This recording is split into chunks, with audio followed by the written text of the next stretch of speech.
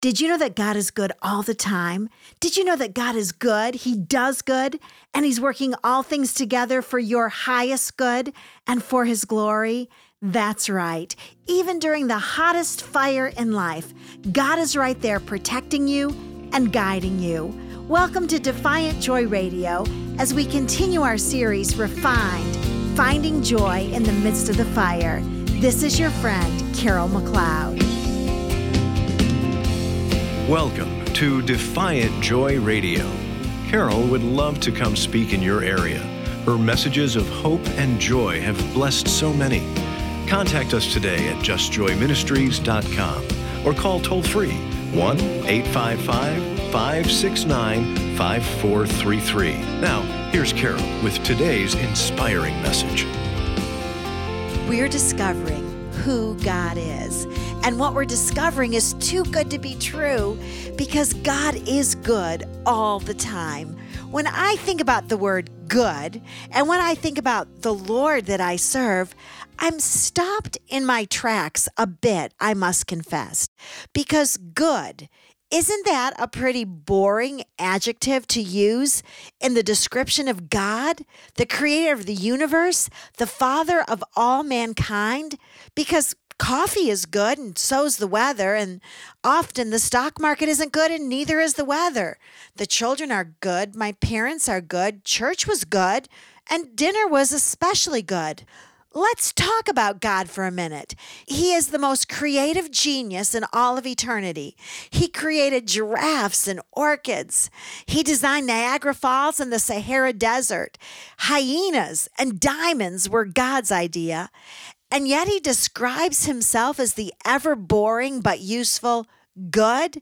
God, couldn't you do better than that? Well, let me just tell you, this is why the Bible describes God as good. All other superlatives come after good. If God is not good, then he cannot be powerful or faithful. If God is not good, then he cannot be our healer or our provider. If God is not good all the time, then you would never be able to trust him or to pray to him. You see, God's goodness is where it all begins.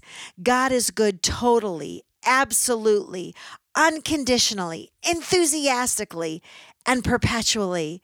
There is no bad in God. There is not one cell of bad in God. There is not one iota of bad in God. God wants to heal you and not to hurt you. God wants to mend you and not to break you. God desires your absolute highest and best all of your life, every day of your life. God is the greatest good, and he is the source of all lesser goods that we experience here on planet Earth. Anything good on earth was birthed in God's good heart.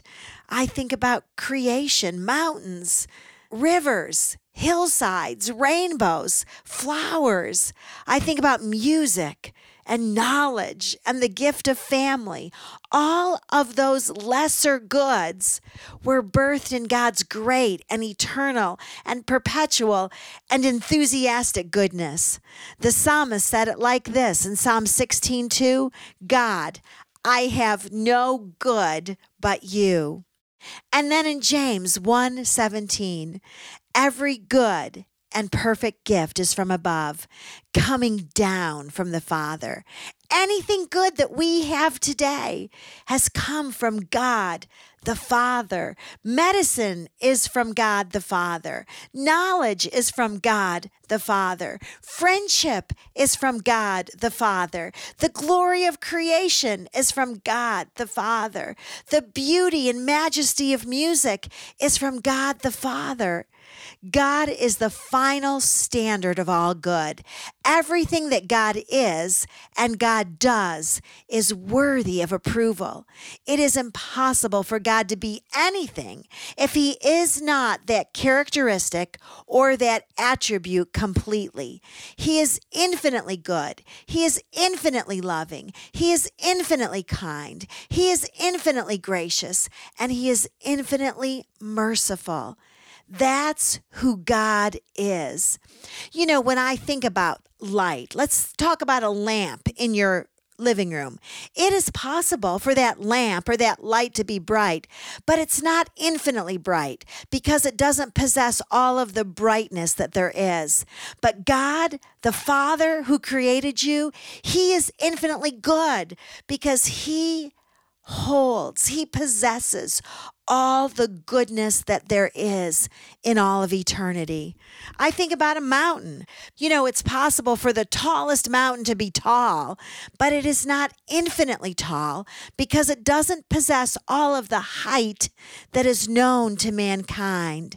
But God is infinitely good, and He possesses all of the goodness that has ever been or will ever be known by mankind. God is infinitely good, and there is no boundary around His goodness. Any molecule of goodness in all of creation is found in God. God is perfectly good, and that, my friend, is good news for you. He never has a bad thought about you. Think about it.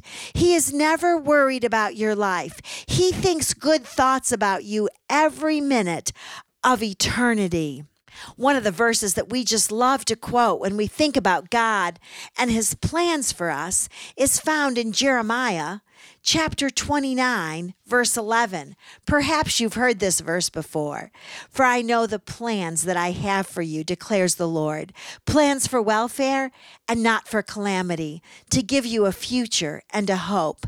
That's the way the New American Standard Bible translates that verse with the word plans. But did you know that that Hebrew word also means thoughts? That's right. So let's insert that word thoughts into Jeremiah 29:11. For I know the thoughts that I think towards you, declares the Lord, thoughts for welfare and not for calamity, to give you a future and a hope. God never has a bad thought about you. His thoughts about you are for welfare and for a future and for a hope. Think about that for a minute. God is never worried about your life. He thinks good thoughts about you every minute of eternity. God never changes. He's always good. And the goodness of God means that God cannot feel indifferent about anything. You and I can feel indifferent about life or about food or about people or about events, but not God, because He's always good. He's always thinking enthusiastically good thoughts about you and about your life. You know, when God loves, He loves with a boundless and unremitting energy. He is enthusiastically good. God's first recorded opinion was that light was good and land was good and that trees and flowers and asparagus were all good and that the sun and the moon and the stars were good. Shrimp and humpbacked whales and salmon were good in the opinion of God. Cats and rhinoceri and cheetahs were all good according to God. Everything that God is and does is birthed in His goodness. Think about this for a minute. God's mercy is His goodness to those who are in distress. God's grace is His goodness toward those who deserve to be punished. God's patience is His goodness to those who continue to sin time after time after time. God's healing power is His goodness to those who are sick. And God's forgiveness is His goodness to those who have blown it. Let me read to you Psalm 31:19 again. How great is your goodness, which you have stored up for those who trust in you, which you bestow in the sight of men on those who take refuge in you. We're going to pause for a minute and look at this verse. We're going to look at Psalm 31:19, and we're going to chew on it today and tomorrow. We're going to get every spiritual nutritional calorie out of this verse because our hearts need to know that God is indeed good. So the psalmist begins by saying, how great is your goodness? This phrase, how great is your goodness, means it's unable to be measured. If you were to live as long as Methuselah, you would not be able to tap into all of the goodness that God has for your singular life. There is no measuring tape that can fit around God's goodness. There is no scale that can hold the immensity of His goodness. There is no equation that can discover the amount of God's goodness that's stored up for us in heaven. But what is God's goodness that is unable to be measured? Well, in the Hebrew, this is how God's goodness is defined. It's defined as wisdom, intelligence, kindness, understanding, wealth, beauty, divine glory. It's defined as welfare and happiness and gladness and cheerfulness. God's goodness is simply this. It's the best of anything, and God has it for you. God gives it toward you. And so Psalm 31:19 says, "How great is your goodness, which you have stored up." This phrase is stored up, means it's set aside. And in the ancient Hebrew, there were two kinds of holding places. One that was hidden. You couldn't get to it. You didn't know where it was if your life depended on it. And the other type of hiding place was one that was accessible. It was easy to get to. And the word that's used in Psalm 31:19, "How great is your goodness, which you have stored up for those who trust you," is the hiding place that is accessible. You can tap into God's goodness. He has not put it in a place that you can't access. How great is your goodness, which you have stored up for those who trust you.